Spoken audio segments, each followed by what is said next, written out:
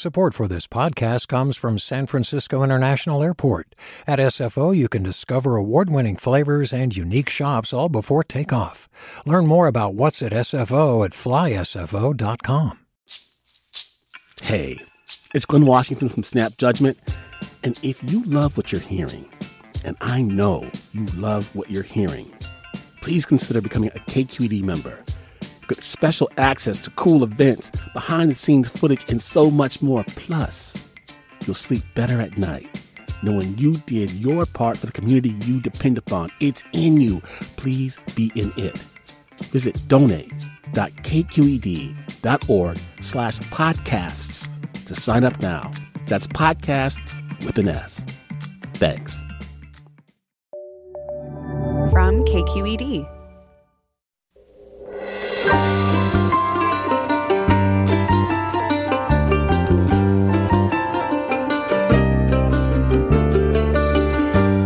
From KQED Public Radio in San Francisco, this is Forum. I'm your host, Seema Yasmin. Have you ever been stuck in a disagreement that no amount of talking or facts can untangle? Coming up, a conversation with journalist Amanda Ripley, author of the new book, High Conflict: Why We Get Trapped and How We Get Out. From divorce proceedings and neighborhood feuds to the Middle East peace process, Amanda spent 4 years analyzing how we end up stuck in high conflict situations. Find out what lessons we can learn from guerrilla fighters in Colombia and even astronauts to help guide us towards what Amanda calls good conflict. That's next on Forum, right after this news.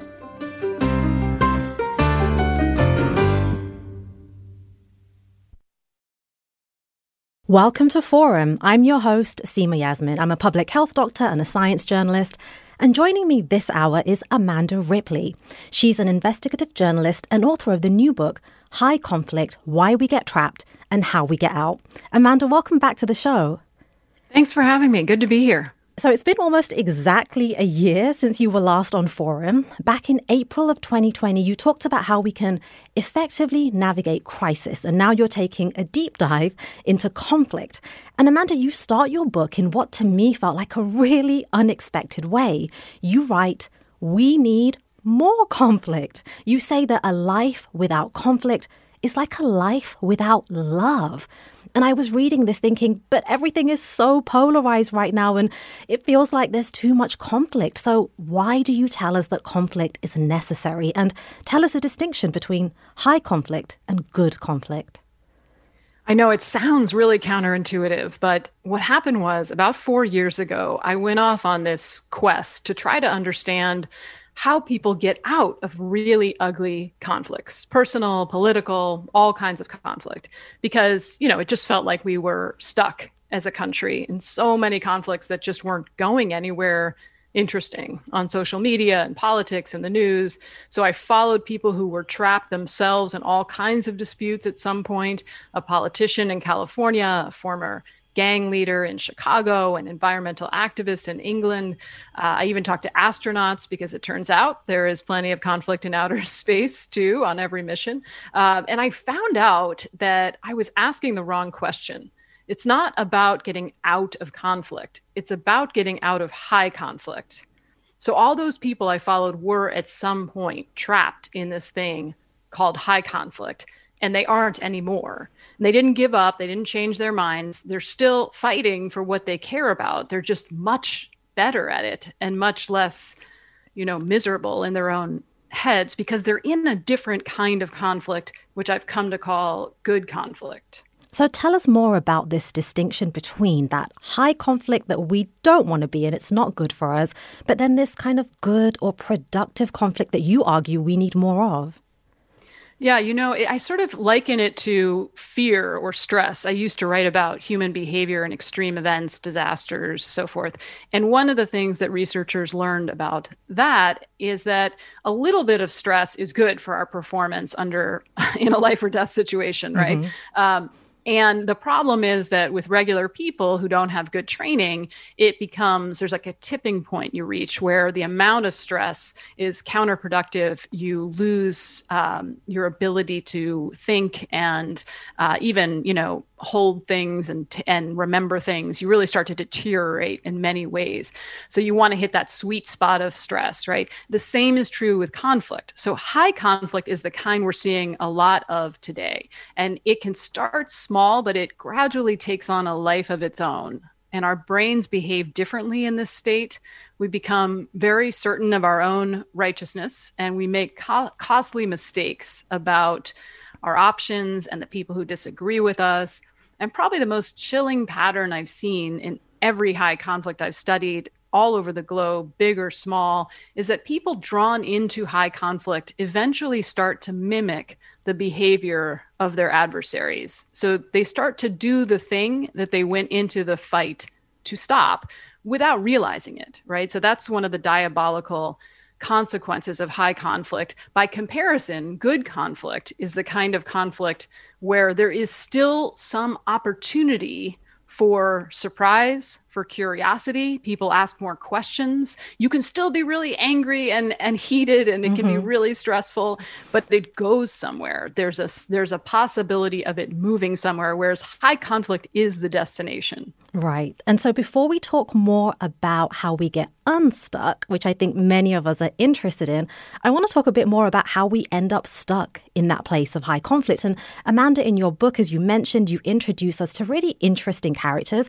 You also take us to very interesting places, including one of my favorite destinations in LA, which is the La Brea Tar Pits. Anyone who's not been, this is basically a living quagmire. There are these gloopy, hot asphalt pits that are filled with the bones of thousands of mammoths and saber-toothed cats that roamed Ice Age Los Angeles. So why do you take us there? And what could this living quagmire teach us about conflict? Yeah, it's such an incredible place. And it's an amazing analogy, really, for the situation so many of us are in. What may have happened with the La Brea Tar Pits is in the last ice age, researchers think that one day, tens of thousands of years ago, a large animal like an ancient bison, say, lumbered into the tar pits, was sort of this gurgling asphalt, and it quickly became stuck, right? Hooves were anchored in this sludge and started grunting in distress, as you might imagine. It only took a few centimeters of this muck to immobilize a really big animal. And the bison's alarm attracted the attention of predators like, say, the now extinct dire wolf. And dire wolves are social animals like coyotes and humans. So a few of those wolves came trotting up and naturally pounced on the bison and then got themselves stuck. And on this goes. More creatures arrive. Slowly the carcasses of the animals sink into the asphalt, and the population of the doomed grew geometrically. So you can start to see how this functions as a metaphor, right? High conflict is a trap. Once you get drawn in, once it gets to a certain point, it appeals to all kinds of normal and understandable human needs and desires. But once we enter, we find we can't get out. And the more we try to get out, the worse the situation gets. And you take us from the tar pits to outer space to explore conflict. So what can NASA teach us about this? Yeah, it's really interesting because NASA is very concerned about conflict because they would like to do these sort of long duration, deep space missions to Mars, which are, so intense, and you're so far from any communication with Earth that you can't have high conflict, right? So they've learned that there's going to be conflict on every mission. You can, as one woman who studies this told me, you can select for a low drama crew, but not a no drama crew. That's just the way humans are, right? So then it's about, okay, well, how do you keep the conflict in that good zone? And they've learned a bunch of really interesting things. But one thing they've learned is to try to prevent, obviously, high conflict from ever starting because of the tar pits problem. Like once it starts, it's a little late. They also are very careful about, obviously, who they select to be astronauts. They train them in conflict mediation, but that's really still not enough. So one thing they do is, I was talking with people who do these deep space simulations where they're in a room, with strangers and pretending to go to Mars for months on end without sunrises or sunsets or real-time contact with friends or family. And What they've found is they have to really invest in positive interactions every day with each other. And then when they do have conflict, it's much more likely to be good conflict. This is something that the Gottman, John and Julie Gottman, who study marriage, call the magic ratio. So it's about, in their research, about 5 to 1. You need about 5 positive interactions for every 1 negative, and then you're more likely to stay in good conflict. There are these really interesting items throughout your book, symbols, really. There's a crock pot, there are Legos, even a broken hibachi grill. And all of these items become center points during mostly divorce proceedings. There's even an anecdote of this judge who gets so fed up with this couple who's getting divorced that the judge says, you can have my hibachi grill. And I think we all know intellectually it's not about the crock pot or the grill. But why is it that we become fixated on something that isn't at the heart of the conflict? Why do we lose the understory? I think there's a reward in our brain for focusing on the crock pot or the Legos or whatever we're fighting over. The thing that we talk about on and on and on without talking about the real thing, because it's easier. So talking about the Legos is easier than talking about my deep fear that if my ex-husband gets the Legos, then my kid will want to be at his house, like that I'll lose the affection of my child, right? That's much harder and more vulnerable than talking about fairness and who should get which Legos, right? So this is a kind of silly example, but there are many, many examples like this, and many times it has to do with money. I was talking to a friend of mine the other day, and she was saying how she bought these. She loves to run, and she bought these kind of expensive running shoes, and she felt mixed about it, but she just really felt like this was important to her, and she wanted to do this for her own health. And her husband got really upset, like beyond what you would expect about the cost of these running shoes. Even though, it's her money and they could afford it. And so I started asking her different questions, which is helpful in conflict. What do you think this is really about? What does this remind you of from other fights you've had? Like, what do the running shoes represent, right, in your husband's mind, which is much more helpful. And we've all been there, right? And I think sometimes we catch ourselves like, I'm having a fight over a chipped mug. It's really not about the mug. When we find ourselves in that place arguing about the hibachi grill, the crock pot, the Legos, whatever, what's a starting point for getting unstuck from that? Well, my husband and I have started really referring to the crock pot in the argument, which is sort of a quicker way sometimes to get to the bottom of it. Like, what is the crock pot here? Like, what are we really arguing about? What is and it's not easy to do, right? Especially the more upset you get, the harder it is to do. But, one thing to do, obviously, is to slow down the conflict. There's a ton of research on this. There's lots of ways to do it.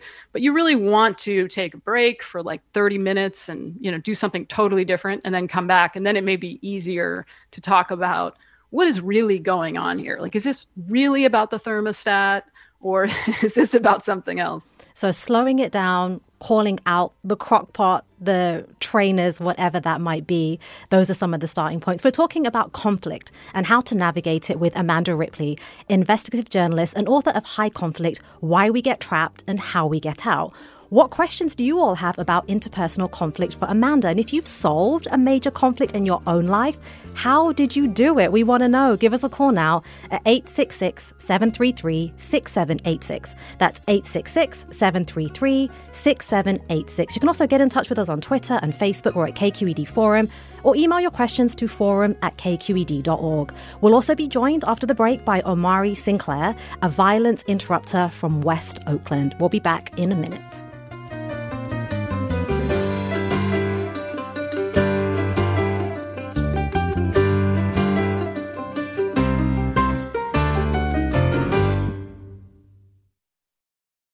Support for Forum comes from San Francisco Opera. Set 10 years after a school shooting, the critically acclaimed opera Innocence takes us into a complex emotional journey where our understanding of innocence and guilt is constantly upended. Kaya Sariaho's ethereal score collapses the past into the present as a community of survivors grapple with how to move forward. Don't miss the highly anticipated American premiere of Innocence. June 1st through 21st. Learn more at sfopera.com. Welcome back to Forum. I'm Seema Yasmin, and we've been speaking with Amanda Ripley, whose new book asks why we get trapped in high conflict situations and how we can get unstuck. And now we're joined by Omari Sinclair, a violence interrupter with Youth Alive in Oakland. Omari, thank you so much for joining us. Thank you for having me. So before we talk more about what your organization does and how you do it, I want to point out one of the mission statements of Youth Alive. You talk about giving support to people who are wounded and grieving because of conflict. And knowing just a little about your own story, Omari, it sounds like the kind of support that you could have benefited from as a child and as a young man. So can you tell us something about your experiences of conflict? At Youth Alive, we deal with all kinds of conflicts and different situations. Well, with me being a violence interrupter, I am in the streets very often, so I deal with a lot of shooting victims, and myself have been a victim of gunshot, of me being shot. I can kind of relate to them more. So when I go out there, I go out there with an open mind, and I go out there from a victim standpoint. So we show a lot of empathy, you know, and sincere. You have to be sincere to get through, you know, to a person who is a victim. It's hard if you've never been a victim. It's hard. You have a conversation with a person and you tell them like, oh, that must have been terrible. And the first thing they do is look at you, and they're not going to give you the same respect because they know you haven't been through what I've been through. You know what I'm saying? Yeah. So you have to tell them like, I've been there. And then you tell them your story. And then that's how you warm them up, you know, because I am you. This is what I do because this is what I've been through. I've been shot. I lost my mother. I lost this. And at Youth Alive, we, you know, don't get caught up in the idea everybody's a victim, you know, or a perpetrator. You know, we work with all people impacted by violence, you know, because nobody who commits the violence didn't already experience violence. So to break the cycle at Youth Alive, you know, we try to heal the trauma and interrupt the violence before it, you know, it gets deadly. Yeah, and you're really leaning on your own experiences, it sounds like. I'm so sorry for the losses that you've suffered, and thank you for sharing that with us. Omari, you also talk about convincing angry victims and their loved ones not to retaliate. And I'm so curious, how do you successfully engage people when sometimes you are up against decades-long feuds? How do you break that cycle of retaliation and trauma? It goes back again to my personal experience. I think I break down the history, you know, its pros and cons and everything. And I learned, I deal with a lot of youth also. So I learned these kids, they just need attention. So when they lack attention, they go out and do stupid things to get attention. So when it comes down to lifelong feuds and different things like that, you know, I break it down to them, you know, my experience, and then you show them like, okay, if you do this, this is what's going to happen. If you do this, this is what's going to happen. You know, at the end of the day, when it comes to violence, there's no winners. Everybody get hurt. Right. So I have to stress that point to them. Like, you're going to get hurt, they're going to get hurt. And not just you and them, your family and their family. Right. You know, it's going to be a recurring cycle in the community. So I stress the point to them of that. And if you love your family, you love your kids, what's more, you know, valuable? You know, you going to retaliate on this dude right here, or you raising your kid? Or you making your mom or your dad proud and your family seeing you succeed? And so I just stress the point to the individuals in my community, and I lead by example also, like I said, because I'm still here and I'm successful in what I'm doing. So I show them by example by being around them and with them every day. Right. And Omari, you are talking about really high stakes, violent situations. How do you get people to keep open lines of communication and really listen to one another in those high conflict moments? Okay. It's kind of simple. All right. I can't simplify it in one conversation, but I can sum it up. Being from the streets holds more weight than coming in as a psychologist with a degree. So you can take them to counseling and it won't work. But speaking from my standpoint, like someone that's them, they will listen.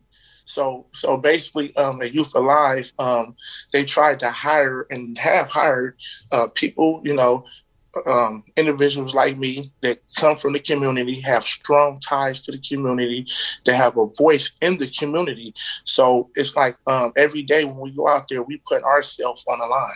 We put our reputations on the line. We have a professional reputation, then we have the reputation that bestowed us from the streets. You know what I mean? So when it comes down to this work, we have to use and exercise our street credibility to get the job done.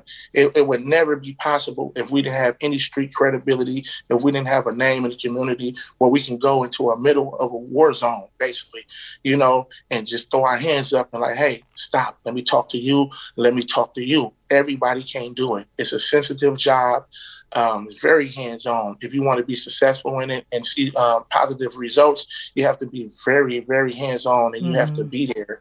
You can't speak from a phone. You can't be 100 miles away. You have to be right there. They have to see you to respect you. If they don't see you, yes. I know that you've been through it, right, Omari? As you said, this resonates with exactly your own life experiences. Yes, ma'am. I actually, this is a lifelong dream. This is actually, a lot of people grow up and say, I want to be a fireman, I want to be a policeman, I want to be this. I always want to give back to my community because the trauma that I experienced, like I said, with the drugs, losing my mom to that and being shot before. So I always told myself, it was like nobody's story is more hurtful and painful to mine. If I can get my story through these individuals that feel like they can't make it and they seen where I came from and where I'm at now, everybody can make it because I got my story is deep. You know what I mean? Yeah. So what I do to get over, and get across to these individuals is my story. It's a deep story. I tell them my story. I speak from empathy, sincerity, and I let them know that if I can do it, you can do it. And a lot of people knows me and they knows my story. So when I go out there and speak, it's like, okay, he's speaking the truth. If he can do it, we can do it. So. Yeah, that's a really powerful story, Omari. Thank you so much for joining us, for sharing your life experiences and for educating us about why you do the work that you do and some of the ways that you work to break that cycle of violence. Amanda, Omari's experiences of conflict brought him to this line of work, right, dedicated to ending violence. Your childhood, and you write about this in the book, also informed your career choices. Can you tell us a little bit about that little girl sitting on the bottom step? Yeah, I grew up with a fair amount of conflict, and it wasn't terrible. It wasn't physically violent, so I don't want to exaggerate it. But the way that I dealt with it when my parents would fight is that I would listen to it. I would monitor it, I would keep track of it, keep it in my sight. And I think I felt like that was a way to have control over it, to be able to predict what was going to happen next. And of course, that was not true, right? But at the time, that's one way of dealing with it. And so over time, as a journalist, I kept doing that, right? I covered terrorism, disasters, crime, all kinds of human conflict, and just sort of kept it in my sights. And it was in a weird way reassuring to me to kind of keep track of it in this way. And then eventually I started realizing, particularly with our political polarization, which I was writing about years ago, that, this wasn't working. Like I actually didn't understand the conflict, and just watching it from the sidelines was not particularly illuminating anymore. It was the level of polarization and conflict was beyond what I understood. And so I realized I had to sort of stop doing what I was doing, because I think it's really easy for journalists to make conflict worse, even when they don't mean to. But I didn't know what that was, right? So that's when I started spending a lot of time with people who study conflict, people who are conflict survivors like Omari, people who interrupt conflict in all different ways all over the world, violent and nonviolent, because they understand conflict in a way that I really didn't as a journalist, that there's this deeper understory of conflict. And it's really important, I think, to get smarter about it. And that's what it sounds like what Omari is helping young men do is to sort of skip some of the stages that he had to go through. High conflict can be very narrowing and confining. It starts to feel like you have no choices.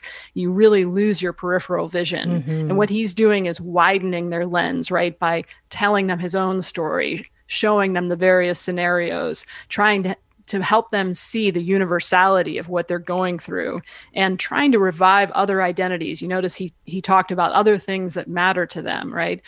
Whether it be their families or other things. This is also very common to getting people out of that trap of high conflict. It's very hard to get people to give up an existing conflict identity, but it is possible to revive another identity that they care about outside of the conflict. So that's really, really key. Right. This idea that your identity can be so intertwined with the conflict. If you drop that, who are you even, was a really powerful point in your book. Amanda, we talked earlier about those symbols, those things that we end up arguing about where we really lose sight of what the conflict is truly about. We use that crock pot example, and Douglas has written in to say that my wife and my crock pot this morning was coffee beans, specifically unground coffee beans being used in our drip coffee. To me, it represents a waste, laziness, and an unwillingness to listen to my pointing it out in the past. To her, it's a petty and occasional oversight not worth stressing. Recognizing that the unground coffee beans represent different things to us both, Douglas is asking, how do we get to the true source of our conflict and tension? Amanda, what do you say? Oh my gosh, I love that. I love that he's able to identify what it represents, right? Yeah. Like the understory of that conflict is about laziness. I mean, that's a strong word, but I think that's often the feeling is it's wasteful. And he also said that it showed to him that she wasn't listening to him. Like he wasn't heard. That gets at almost every conflict has something to do with not feeling heard. And the good thing about that is if you can just show people you've heard them, which is not easy to do, we're not taught to do it. But if you are taught to do it, and I can talk about that, if you just show people you're really trying to understand them genuinely, all of a sudden it lowers the heat. People become much more open to, other ideas, to other voices, to things they don't maybe want to hear. But that is the first step, though, is people need to feel like they've been heard, So if you literally say, I get that to you, it sounds like for you, those unground coffee beans are like just a sign of waste and laziness. Is that right? And you don't have to agree, right? This is the key distinction. You don't have to agree. But when you say that, all of a sudden the person can lower their guard and it makes a whole cascading list of other things possible. We are definitely going to come back to this point about being listened to and actually being understood. If you're listening, though, what questions do you have about interpersonal conflict? And if you've solved a major conflict in your own life, we want to know how you manage that. Please give us a call now at 866-733-6786. And you can also get in touch on Twitter and Facebook. We're at KQED Forum, or email your questions to forum@kqed.org. We have a call now from Camille, who's in San Francisco. Hi, Camille. Hi, good morning. Thanks so much for taking my call. My question for Amanda is about when you are engaged in a conflict in which you are coming from a significantly different position from the person you're engaging with. And I'm asking specifically through my lens as a parent of young children, right? So obviously we have very different levels of maturity and very different goals. When I am in conflict with my children, it can be very difficult for us to agree on what the crock pot is. So I don't know if it's possible for you to generalize outside of this very specific parent-child example, but if you could speak a little bit generally to how you make progress in conflict when you have such a huge, significant disparity or asymmetry between the parties engaged. Thank you. Yeah, Amanda, what do you say to that? That power differential can be really important. Right. And also developmental differential, right? So I love this question because I have an answer. This is a hard problem, conflict. So a lot of times, I can't say, the answer is 7, and I always want to, right? But you can't. This one, there is an answer to slow down that conflict. And it goes to that idea of people wanting to feel heard.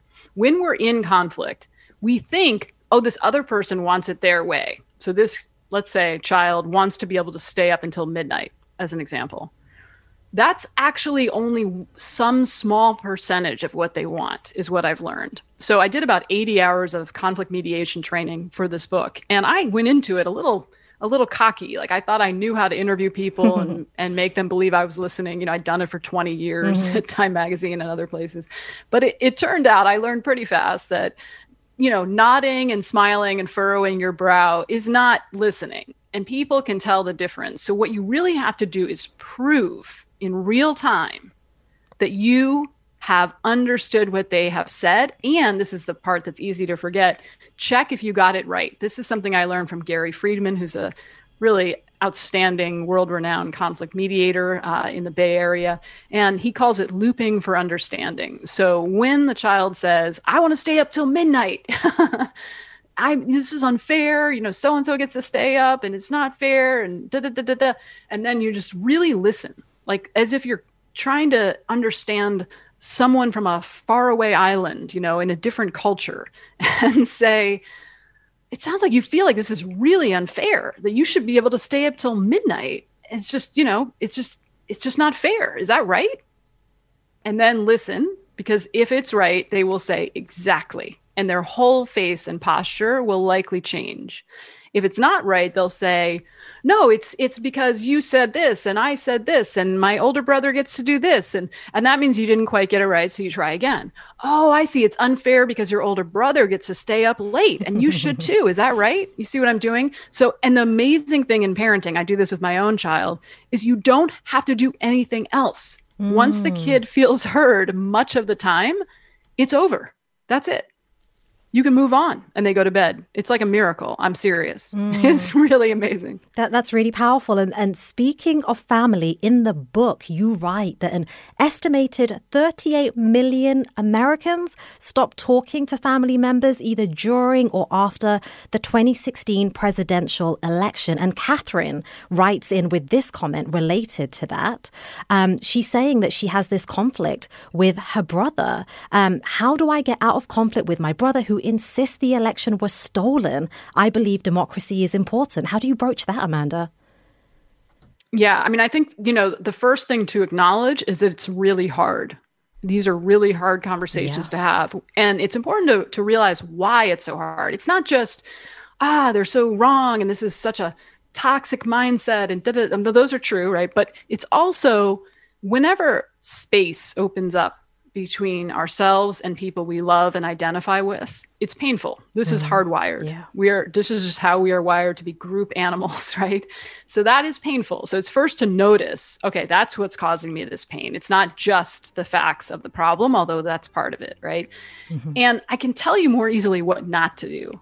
Don't try to convince the person with facts. It just will not work. I wish it would. Oh my God, I wish it would. But it's taken me a long time to accept, you know, as somebody who dedicated my life to trying to convince people by finding facts, it just doesn't work in high conflict. Right. Don't humiliate them. Don't make fun of them. That, again, will make things worse. And if you can possibly avoid it, don't sever the relationship, because they might be enthralled to this idea right now, but they won't always be. And you want to be there when the opening arises. Thank you, Amanda. We're coming up on a break. Stay tuned for more of our conversation about high conflict with journalist and author Amanda Ripley.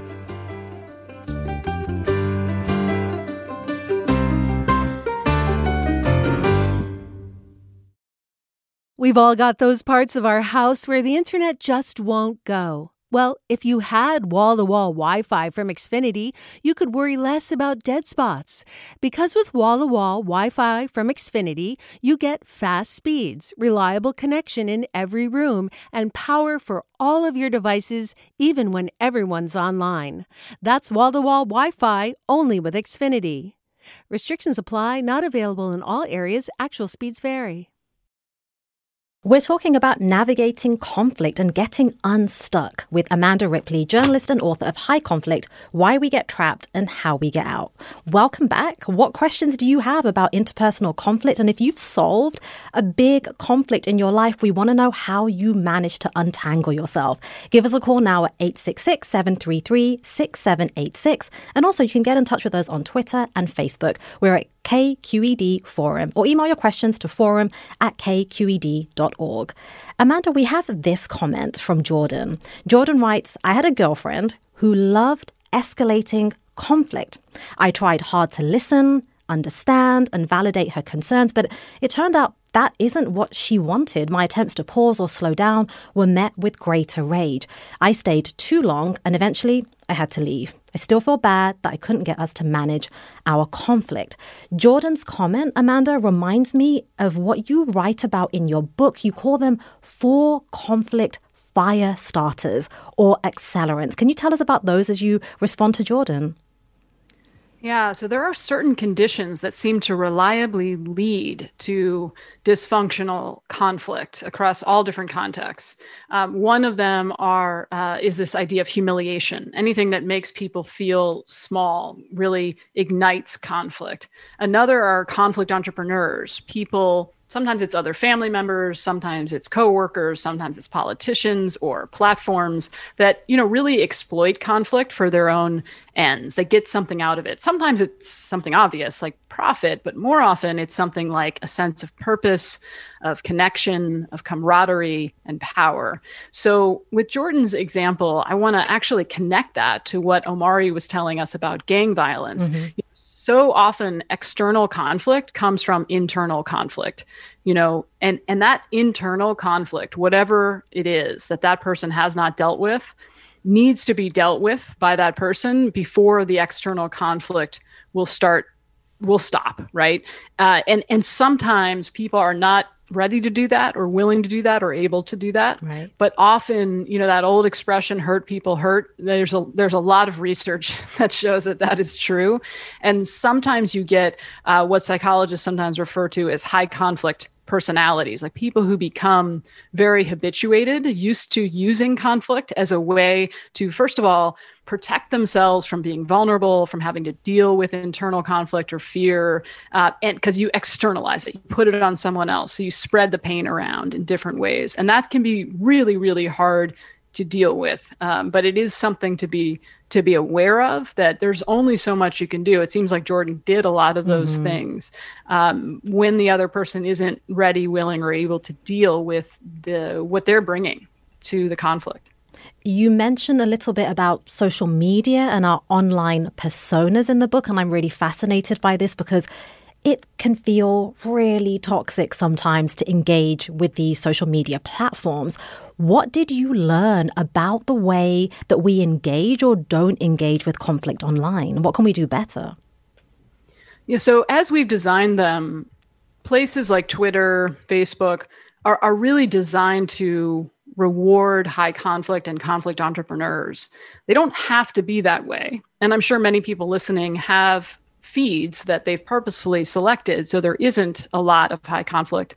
But there are a lot of incentives built in any kind of attention economy to really propel conflict entrepreneurs, to reward them with attention, with likes, with follows, right? We could design that and should design that differently. And there are other sites that are social that are not like that, right? We are hardwired for good conflict just as much as high conflict. So the culture you're in really matters.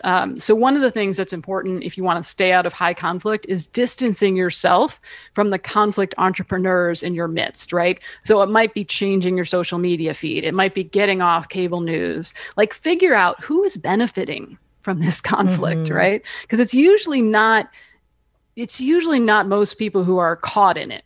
It's usually conflict entrepreneurs who are benefiting, people who are really getting something out of it, and being aware how we're being manipulated by conflict entrepreneurs, whether it's people, platform, pundits. That is really the first step, and deciding if you want to distance yourself from those people and changing your tone. I mean, now on Twitter, I loop people all the time. I mean, and this is another thing to do with family members and friends who are believing in conspiracy theories. You want to make them feel heard. and you don't agree. You don't give up what you hold dear. Definitely not. But you make them feel heard. You get curious, like genuinely curious, which can be hard. And I do it on Twitter, right? I do it all the time. So it's a way to kind of shift those dynamics, and it really can change high conflict into good. But we have to be careful in that engagement, right, to avoid any kind of humiliation of the other person, especially social humiliation. You kind of warn us about this in the book. Why is that really important to consider? Yeah, this is the thing that I think has been most sort of seared into my brain from doing this work is humiliation. Evelyn Lindner, who's a psychologist who studies war and conflict, she calls humiliation the nuclear bomb of the emotions. And I think that's right. You know, in every case I followed, whether it was the politician in California, sort of lost his way in high conflict, or the former gang leader in Chicago, Curtis, who spent many years in a vendetta. In every case, they found that it started because they felt disrespected and humiliated. But, you know, humiliation is a really interesting emotion, and it's different from a lot of other emotions. So I think that's worth noting that it's subjective, right? So it's often conflict entrepreneurs who make us feel humiliated, who frame grievances as humiliating, right? So that's something to watch out for. There's some really interesting research by Nico Frida, who studied, interviewed Holocaust survivors as an example, where the male Holocaust survivors talked about how humiliated they felt when the guards in this camp would force them to make and remake their beds over and over. And it was humiliating. And then the female Holocaust survivors to whom the same thing had happened were also irritated and frustrated and angry about that behavior, rightly so, but they didn't characterize it as humiliating, right? So it's subjective depending on your identity going into the conflict and what you think of as, what you deserve and what you're entitled to and what you're not. And so humiliation is a really dangerous emotion to incite. You really are giving your opponent a weapon. And I was thinking about that because one of the ways when I was a girl that I was told to sometimes respond to public racist comments was to echo back what the person was saying to me. So, for example, I would echo back to them, are you saying that because I'm a South Asian woman, I can't be an astrophysicist, for example? And I always thought that could work, but it would also sound really ridiculous because that's a ridiculous thing to think. And couldn't that just blow up in my face if they hear how ridiculous they sound? That's interesting. What you've done there is something, there's been some really cool research on this by Aaron Halpern and his team of conflict researchers in Israel about you can take something to the extreme, like paradoxical thinking, where you say, oh, well, obviously that means I can't do this, and sometimes that will kind of nudge people out of their thinking. It can be risky, and it depends. When you have a power imbalance like that, right? You may not want to engage depending on the situation. So I think the key is to, we've seen a lot of sort of shunning and shaming go on social media and also in person. And this, by the way, happens in every country that is extremely polarized. It's not just the United States, but it typically backfires, right? Because anytime people feel humiliated, especially by someone outside of their group, they typically use that to their advantage, right? And become stronger and more dedicated to the conflict. In interviews with more than 200 people involved in conflicts in Somalia and Rwanda, Evelyn Lindner found that humiliation permeated their stories of victimization and persecution, often told by the same people. Let's go to the phones. We have a call from Joe in San Francisco. Hi, Joe. Hi, good morning. One of the things that I've noticed in my past history is that sometimes conflict itself can generate more conflict because two people have a very different perception or attribute different meanings to what conflict itself means. Like one person can feel, oh, I'm having a conflict with this person. This is interesting. I'm learning something. While the other person is thinking, oh, there's conflict. There must be something wrong with our relationship. And then the fact that there is conflict itself creates additional conflict because either one person doesn't want to continue talking or arguing and the other person insists. And then there's more conflict because Now they're talking about the conflict and not the issue that brought the conflict to begin with. Right. How do you come to understand that difference in interpreting what conflict means how do you meet that gap to address the fact that one person wants to understand why don't you like X, Y, Z, and the other person's like, well, what's wrong with not liking X, Y, Z? You understand what I'm saying? Yeah, Amanda, what's your response to that? Yeah, I love that because conflict can take on a life of its own, right? Like it has its own momentum. And in high conflict, it really begins to run on autopilot. And it is the reality. It takes over. So it's absolutely true that different people experience conflict, the same conflict, very differently. And some people are much more comfortable with arguments and conflict, and it's fun for them. It's intellectually engaging, whereas other people are feeling it and experiencing it totally differently. So here is, in a way, like the crockpot challenge again, right? It's like, what are we really arguing about here? And what are you feeling about it? And can I slow it down enough to understand glimpse what you are experiencing and seeing and share with you what I am experiencing and seeing, because they could be wildly different. And that's when you get into trouble. Absolutely.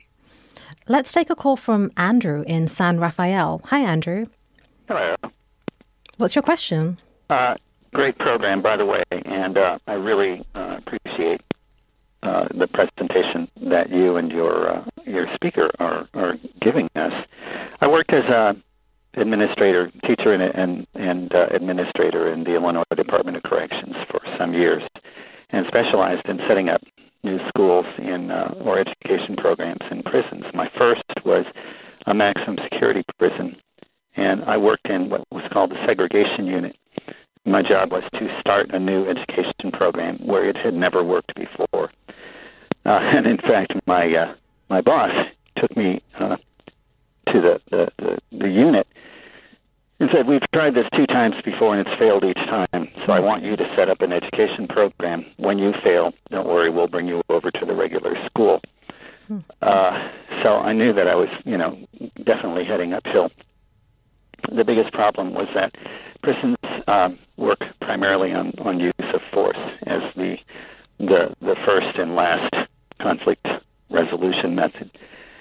And I had a lot of opposition from the lieutenant who was in charge of the unit. So just specifics, the segregation unit is mainly disciplinary and protective custody. So, there's already like 3 strikes against, all of the inmates, and there were 500 inmates in this unit. What I found was that he defined everything in terms of traditional use of force, and he saw me as a threat to the order and discipline of the unit. My job was to just get, inmates out every morning, bring them to an enclosed area for school within the unit. And anytime inmates move, that's considered a risk of threat. Andrew, what can you tell us about what you did perhaps differently that helped to perhaps de-escalate conflicts in the prison? Good. I'm glad you got me focused. Getting to the point, because of all the conflict and the resistance, I began to research conflict resolution and found the work of Felix Pondy and some other researchers who had redefined conflict resolution or conflict as 5 stages, and without going into all the details. Violence is, of course, the most primitive, and that's the first level. Somewhere toward the middle, the third is compromise, which is not the best resolution because everybody has to give up something, and that means that they're going to come back, from a different approach for the same conflict.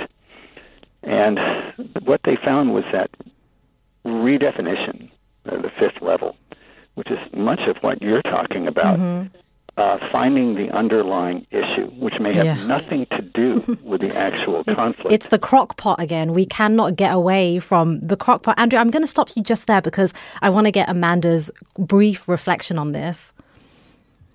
That is so fascinating. And it also makes me think, Andrew, I mean, this challenge you're up against and the men in this prison we're up against and the people working there is so diabolical. It sort of puts in perspective our political disputes. Like how much, how long are we going to let this go, right? How much harder could it be to do what he did? And I do think that compromise is not the goal. I totally agree with that. Because you give something up, which means there's still an understory that's alive in that conflict, and it's going to come back to bite you sooner or later. So half the challenge, at least, is figuring out, what are we really fighting about? What do I care most about here? And once that's been acknowledged and everyone knows it and has heard it, then you find you can let go of a lot of other things. And so it loosens your grip on all the other extraneous, squabbles that we have. One of the most heartbreaking things about high conflict that I've seen over and over is watching people fight with people they actually don't need to fight with, drain their energy and time and goodwill and spirit with people that are not actually the enemy, right? So it's very important to figure out what is the crock pot all about and not aim for compromise or surrender or unity or certainly not violence, but figure out how we can reimagine this conflict and our lives together, because we are married to each other as Americans, whether we like it or not. We can get divorced, but we have kids together. So we have to fight smarter, fight like we have kids together. We have a brief call from Arthur Corta Madeira. Hi, welcome, Arthur. We only have about 1 minute left. So I'm going to ask you to be brief. What's your question? I have a friend who hasn't talked to me for 10 years. Oof. This is a friend who won't tell me why he's angry at me. Yet we go back. We went to the March on Washington 50 years ago. When his wife and he were about to break up, I brought them back together again. He suddenly stopped talking to me. His children can't figure it out. His wife can't figure it out. How can I get him to tell me what he's upset about? Wow, 10 years. Amanda, what's your response? That's so painful, Arthur. And you're not alone. There are a lot of people who have been ghosted in this way. More people now than maybe in the past for lots of reasons. And I love the idea that once in the past, you helped break an impasse between this person and his wife. Often it is a third party who can break that impasse. John Adams and Thomas Jefferson, the American revolutionaries, stopped talking to each other for 11 years over a dispute. And it was someone else, Benjamin Rush, a mutual friend, who told them both that they should talk to each other, that they really needed to talk to each other. And eventually it worked. So sometimes a third person can create an opening where there was none. Absolutely. Amanda, thank you so much for this conversation. That was Amanda Ripley, author of High Conflict. And also we spoke earlier with Omari Sinclair with Oakland's Youth Alive. Tomorrow at 9 a.m., I'll be talking about how vaccinated people who are single are dipping back into the dating market. You've been listening to Forum. I'm Seema Yasmin. Stay tuned for another hour of Forum with Katie Orr.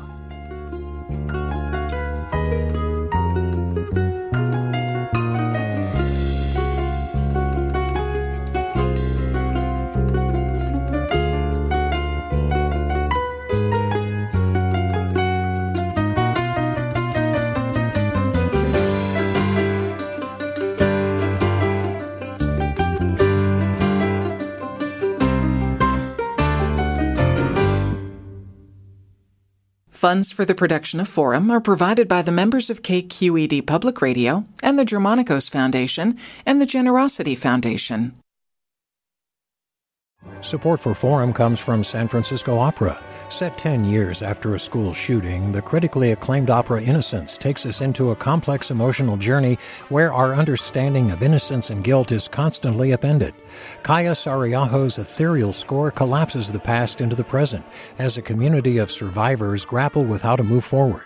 Don't miss the highly anticipated American premiere of Innocence, June 1st through 21st. Learn more at sfopera.com. We've all got those parts of our house where the internet just won't go. Well, if you had wall-to-wall Wi-Fi from Xfinity, you could worry less about dead spots. Because with wall-to-wall Wi-Fi from Xfinity, you get fast speeds, reliable connection in every room, and power for all of your devices, even when everyone's online. That's wall-to-wall Wi-Fi only with Xfinity. Restrictions apply, not available in all areas. Actual speeds vary. All over the country, we need to improve reading in Wisconsin. Schools are changing the way they teach reading. I'm calling for a renewed focus on literacy. We have gotten this wrong in New York and all across the nation. And it's happening because of a podcast. I think your podcast has changed my life. And I'm going to share this podcast with everyone I meet. Sold a Story investigates how teaching kids to read went wrong. New episodes of Sold a Story are available now.